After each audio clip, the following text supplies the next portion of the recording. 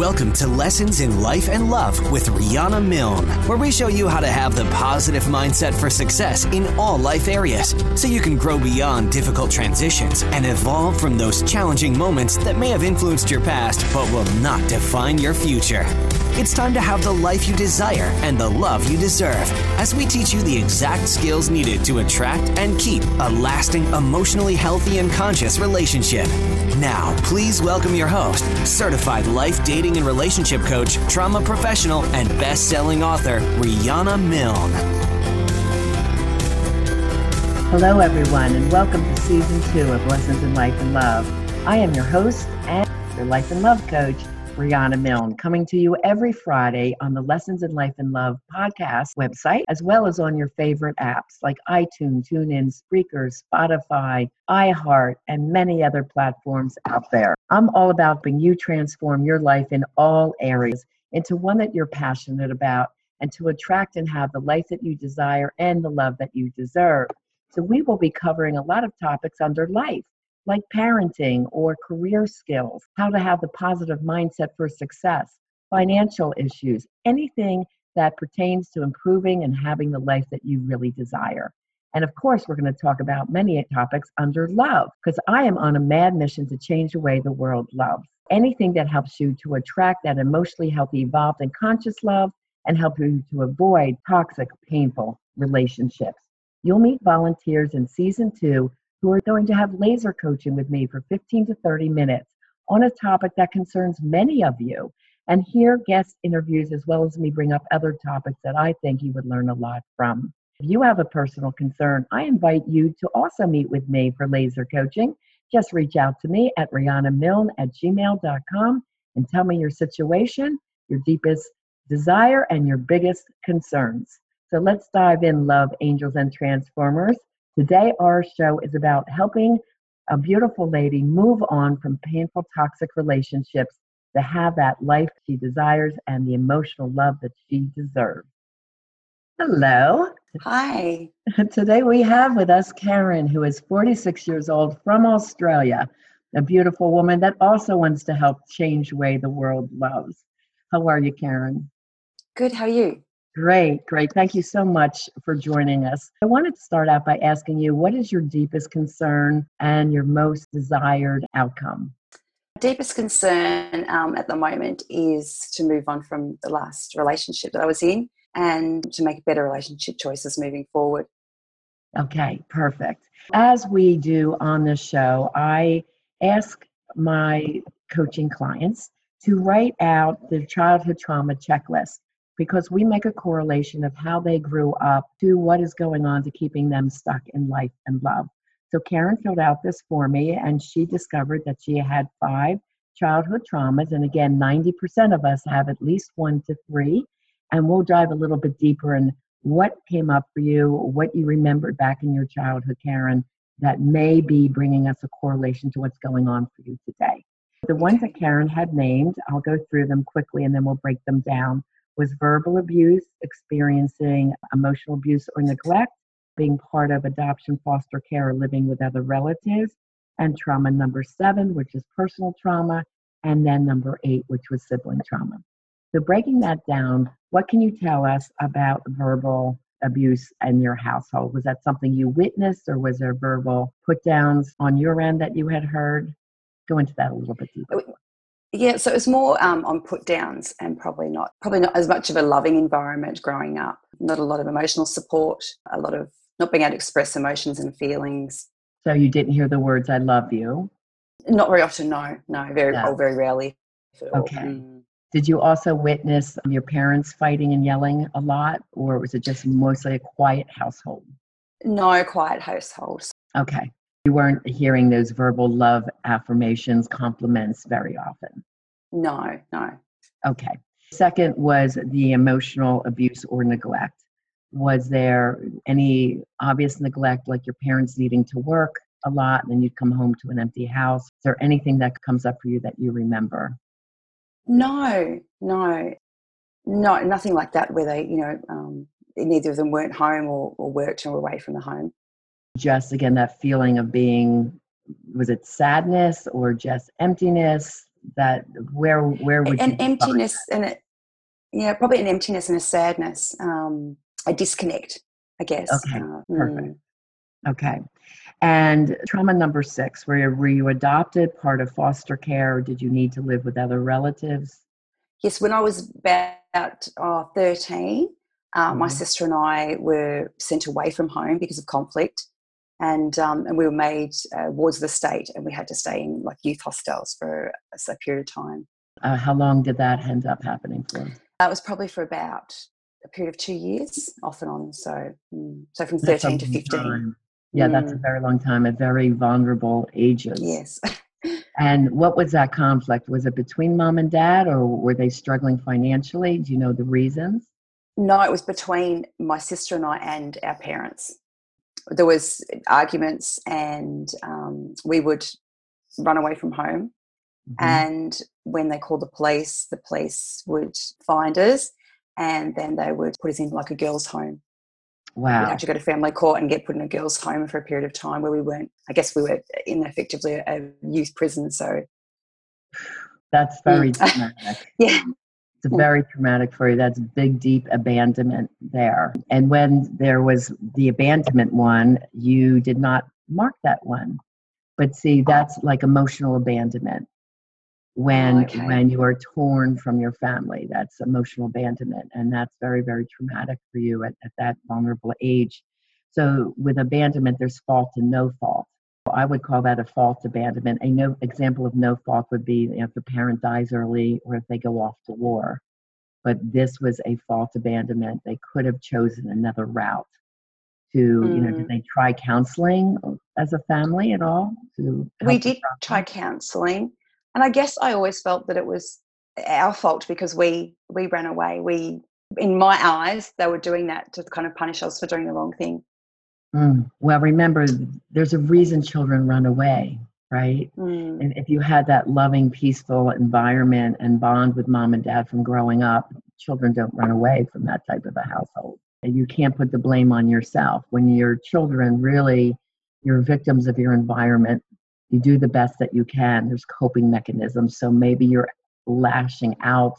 And I don't know all the reasons because we're just meeting now, but perhaps that this would go a lot deeper. Why was there the acting out? Were you looking for their attention? Were you looking for them to love you more, or to give you Mm. more real love and attention? So that originated for some reason way back in the beginning. Do you remember the age where you might have become rebellious? Did that Was start? that 13 years old? It was at 13. Mm. Okay. And then was your sister older or younger than you? She was 18 months older. A little older. Okay, so she Mm. might have started and you followed in the footsteps a little Yes. bit as little sister.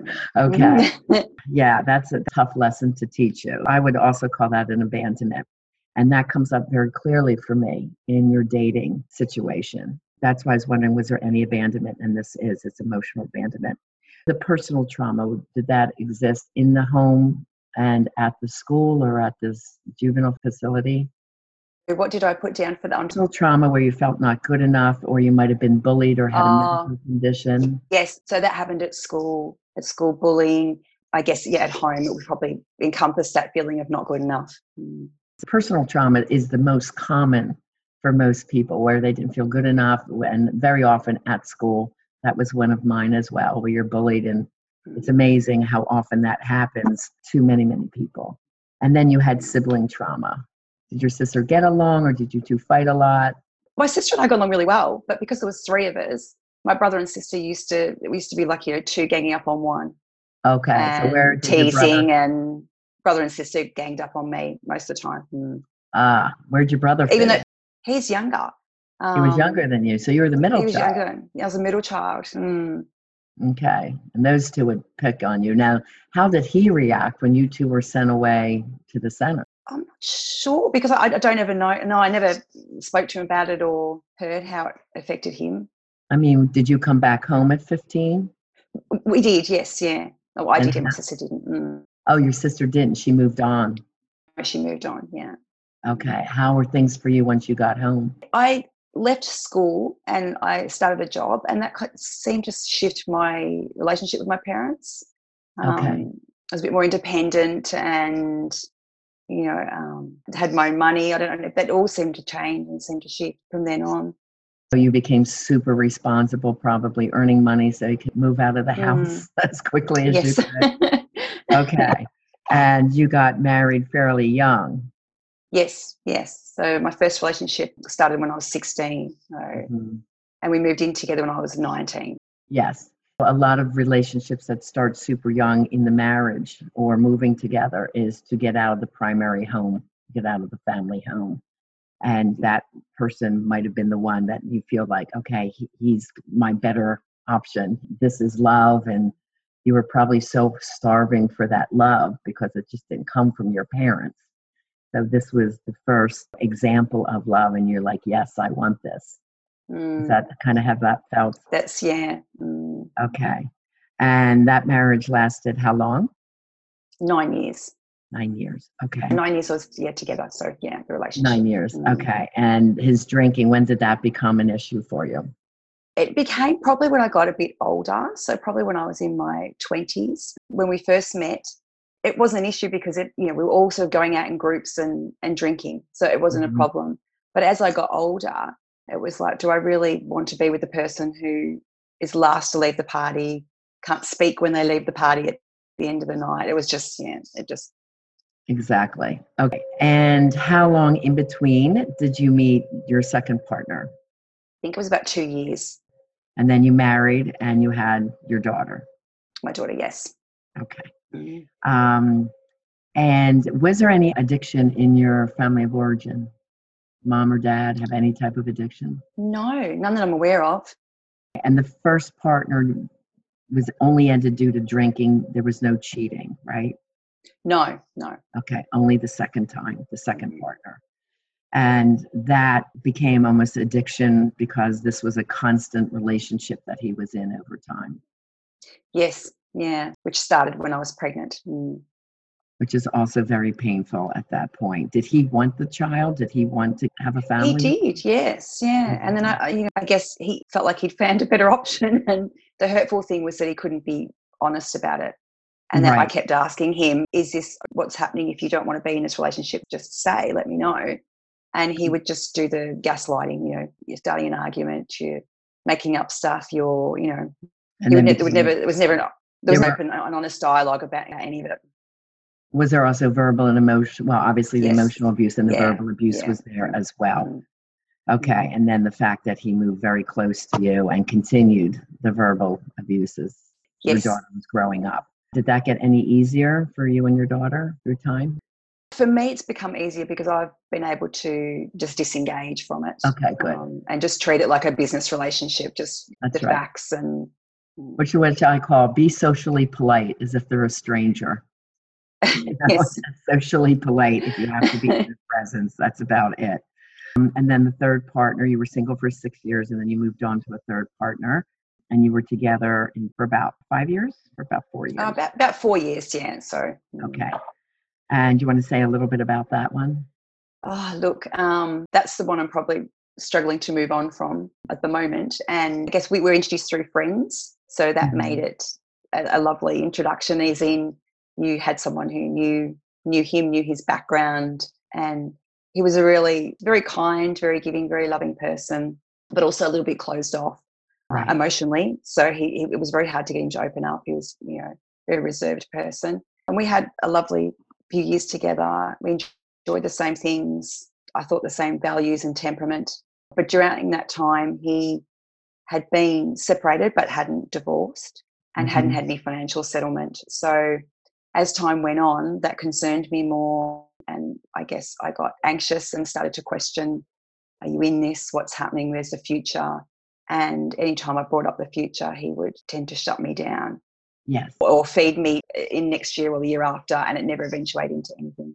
Okay, so what I'm seeing in the three patterns of the people that you chose is due to the fact that your first family home was not very loving, especially the relationship of the first man you're supposed to fall in love with, which is your father. Okay.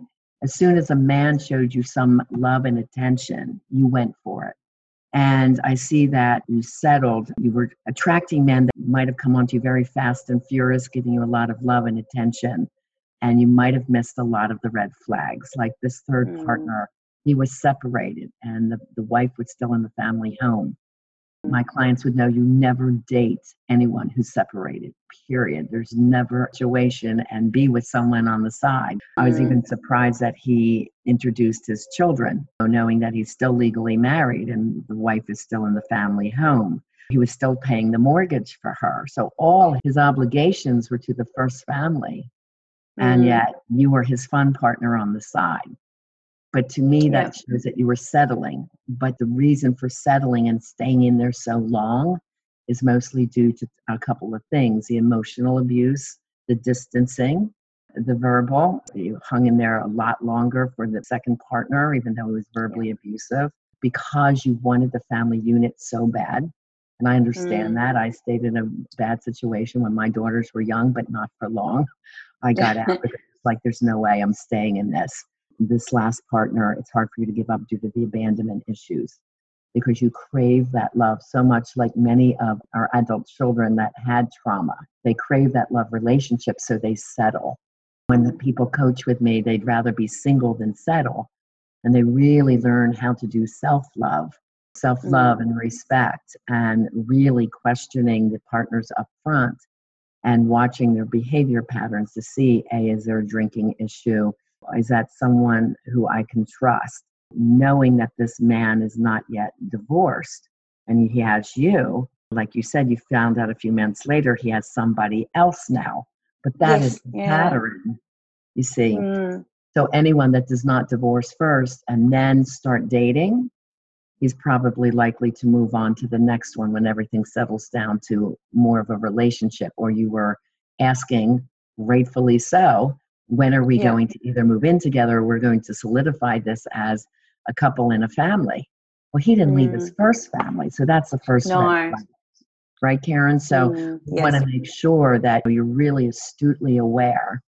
And that's what coaching does, because the coping mechanisms, your unconscious will always pull you to repairing or what you're used to from the past. So, you getting love and this one not giving you everything he could emotionally, neither did your mom or dad. So your psyche sees that as normal. And this is another reason why it's so hard for you to give it up, like almost a love addiction. And when you feel that addiction to somebody, it's like cocaine on the brain. It's the same pleasure center. And you're settling for that instead of saying, hey, I deserve better. I'm moving on from this. I found out you're married. Hell no. No way. I'm moving on. I deserve more. And you're a nice person. Goodbye, good luck, and God bless. But this is not for me. You see, and when we're strong within ourselves and when we heal our childhood wounds, we would never settle for something like that, nor would we have any kind of addictive feelings towards, oh, I want this, right? So to move forward, to answer your initial question, your deepest desire, we really have to teach you first to be that successful, confident single. Clear up all the childhood wounds. Make sure you don't keep going back to the patterns of men that aren't giving you enough or treating you well enough and not staying. But the first important thing is you have to learn to weed those guys out, right? Yes. And even though they may be charming or attractive, you're asking the questions that are really going to divulge to you, is this an emotionally healthy, evolved person? Evolved meaning being your highest and your best self, someone with honesty and integrity and doing the right things from the get-go. And as soon as you have any signs of that, then either you enter into coaching right away or you say, this is not working, we're going to have to do something, or even separating at that point. As soon as there's verbal abuse or physical abuse, separating at that moment instead of hoping it gets better. The very well-researched documents of the cycle of abuse always shows that abuse gets worse. Starts small, and then there's an apology, and then it comes back, and it's a little bit worse, and then there's the apology, and then it gets a little worse. It's a cycle of good, bad, good, bad, good, bad, and it usually just ends up very bad. I lost my best friend that I went to college with. Her name's Corinne, by being murdered by her boyfriend. And I swore at that time when I was 25 years old, I would never stick around and tolerate any verbal or emotional abuse. And unfortunately, it took me, not witnessing it, but being a part of my loss that I would say. I would never tolerate this. Sometimes it's something major that happens to you where you say, that is it, I'm done. And people who prey on folks that are really wanting love and give love, kind, loving people like you, Karen, right, would be people that might take advantage of you. We want to make sure that you're very strong in knowing exactly what to do and what not to do, who to love and who not to love, because they were both equally important when it comes to making sure you end up with an emotionally healthy partner. Does that make sense? Yes. Okay. Do you have any other questions for me? No, that all makes total sense. So just so you know, if that's something that you're interested in, or our listeners, I do coaching for singles and couples, ridding you of completely these patterns that are mostly unconscious from your past that keep you attracting. We call it same person, different face. It's the same type of personality where they're not giving you enough, just like your own father never gave you enough love, but you hung in there and hoped for the best, or you're still craving that person that your conscious knows, I know he's not good for me. He's still married. He's moved on to the next lady. Like, I know he's not good for me. But that unconscious yearning is a clear indication that those childhood wounds are not cleared up and healed yet. See? So the goal would be clear them up, get rid of them, really be very astute when you are out dating, who's right, who's not right, and know why. You're going to exactly know why by asking the exact questions that you need, watching the body language, being able to decipher it, knowing what the 10 traumas are.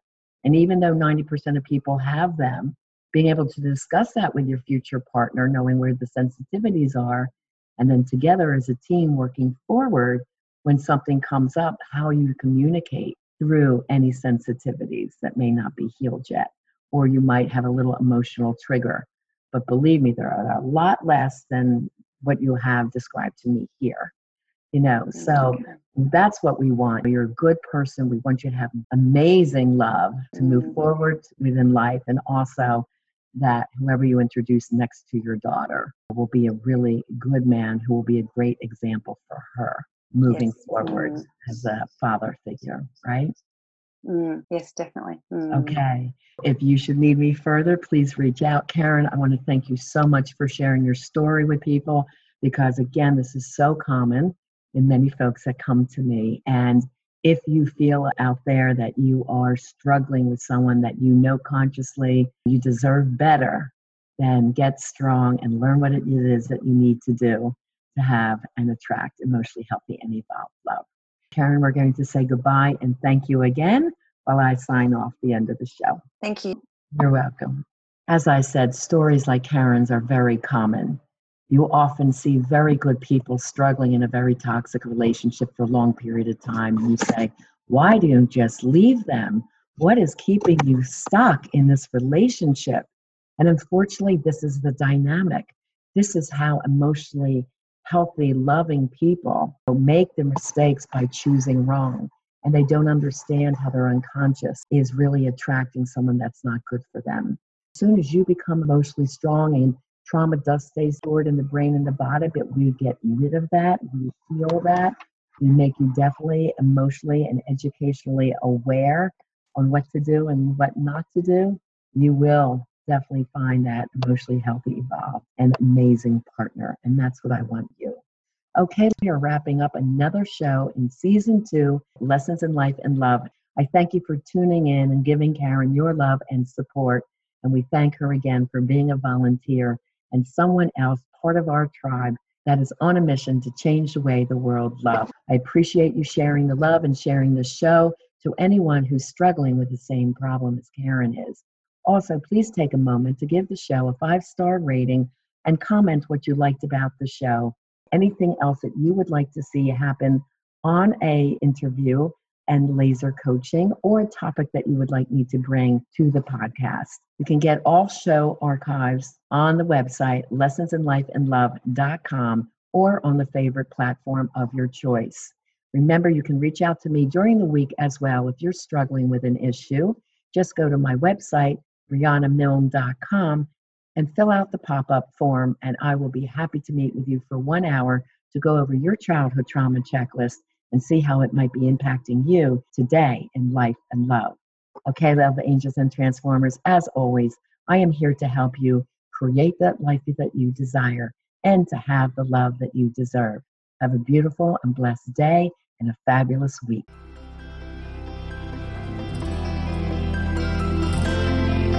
We want to thank you for joining us on this episode of Lessons in Life and Love with Coach Rihanna Milne. Your personal journey of life and love transformation has only just begun. Go to RihannaMilne.com for more resources. And if you're really ready to take action to improve your life or love situation, apply now for a Life and Love Transformation Discovery Session with Rihanna, a $500 value. Just contact Rihanna with your questions and to tell her your story at RihannaMilne.com. And remember, it's time to have the life you desire and the love you deserve.